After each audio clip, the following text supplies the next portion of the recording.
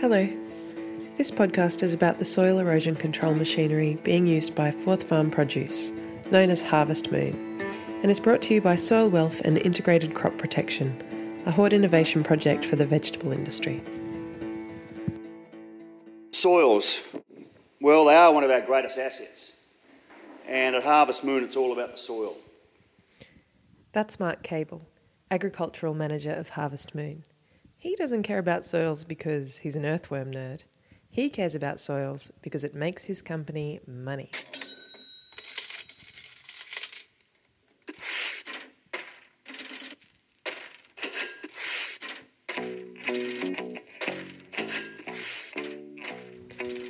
However, as eminent Tasmanian soil scientist Bill Cotching has been trying to tell us, it's impossible to care for soil when it's in our rivers and oceans. Tell us again, Bill. So I've actually measured the results of erosion events here on the northwest coast, and we can lose up to 500 years worth of soil overnight in one rainstorm event. It's not only the amount of soil that we lose, the soil that we do lose in those events is the topsoil, which has got all our nutrients and organic matter in it, so it's the most valuable part of the soil that's going. These concerns inspired Bill to invent the Ripper Mulcher, a machine purpose-built to reduce soil loss on sloped paddocks. Let me describe it to you. It's towed behind a tractor that pulls it exactly across the contour. It's crucial to survey and mark out the contour accurately. It has two deep ripping tines set at about 25 centimetres depth, and it mulches small straw bales and lays the straw over the rip line. The straw slows the surface water, and the porous soil around the rip line allows it to infiltrate, rather than gain momentum down the slope. The steeper the slope, the closer the lines, and they look quite beautiful curving across the fertile hillsides. In 1999, Bill was part of the team that built the first Ripper Mulcher, and he has done the science on its effectiveness.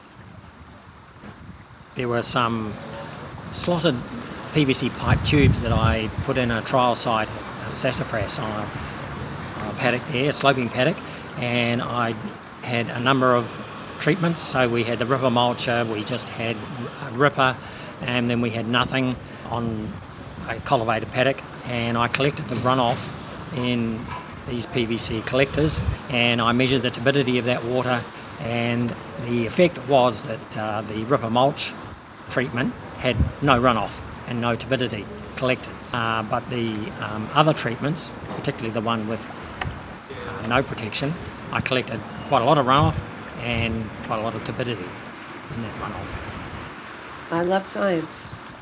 Bill, what else can land managers do to reduce erosion? Many years ago when I started in the business, we used to do contour drains across the slope and deposit all the water onto grass irrigator runs and waterways.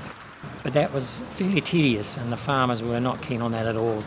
Ground cover is the next best thing. Full ground cover is hard to achieve when you're preparing ground for spring crops. So protection of the ground, particularly on the northwest coast, is really important from May to September, because that's the window when often the ground is bare, there's nothing growing, and particularly July, August and September is when we get the heavy rain. So when the soils fill up with moisture to fuel capacity, it's after that we get the runoff and the erosion. So growing vegetables year-round puts soil at risk, but for a company like Harvest Moon, that risk is unavoidable. The Ripper Mulcher is one of the many ways that Mark Cable manages risk on Harvest Moon farms. So the Ripper Mulcher is a great machine, and we're always using it. Look, it's one of those machines that that should be patented and sold worldwide. And I get so many visitors come here every year and ask, "Well, what have you done those with? Where do we find the manufacturer?" Look, again, erosion. You've got to protect your soil.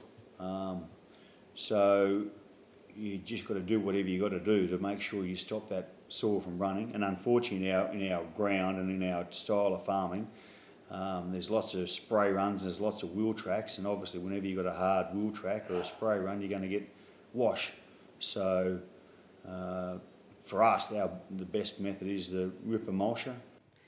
There's something really great about the 8 ripper mulchers that have been built in Tasmania, as well as keeping valuable plant nutrients and our ancient, slow-forming soils in place. They belong to you. Bill Cotching will explain and tell you what you can do about it. Well, take note of other growers that use this implement to protect their land, because the implements are primarily funded through public money, and so they're a public resource that can be used free of charge as long as you ask the right people whose farms they're on. There might be some cost if there's any breakages, but the breakages are rare. But they're going to have to ask around to see where the implements are. But who do we ask, Bill? Bill?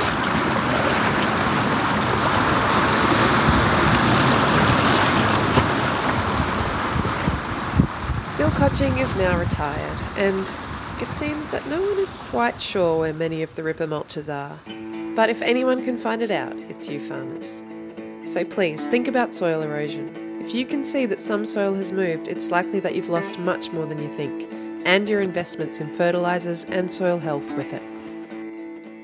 There is a fact sheet linked to this podcast that has more technical detail on the ripper mulcher and its operation. If you have any questions or would like to get in touch, contact the Soil Wealth and ICP team at soilwealth.com.au, and there will be more Soil Wealth podcasts to come. My thanks to Mark Cable and Bill Cotching, and this is a Ben Salter guitar lick. I'm Teresa Chapman, and this project has been funded by Hort Innovation, using the Vegetable Research and Development Levy and contributions from the Australian Government. Hort Innovation is the grower-owned, not-for-profit research and development corporation for Australian horticulture.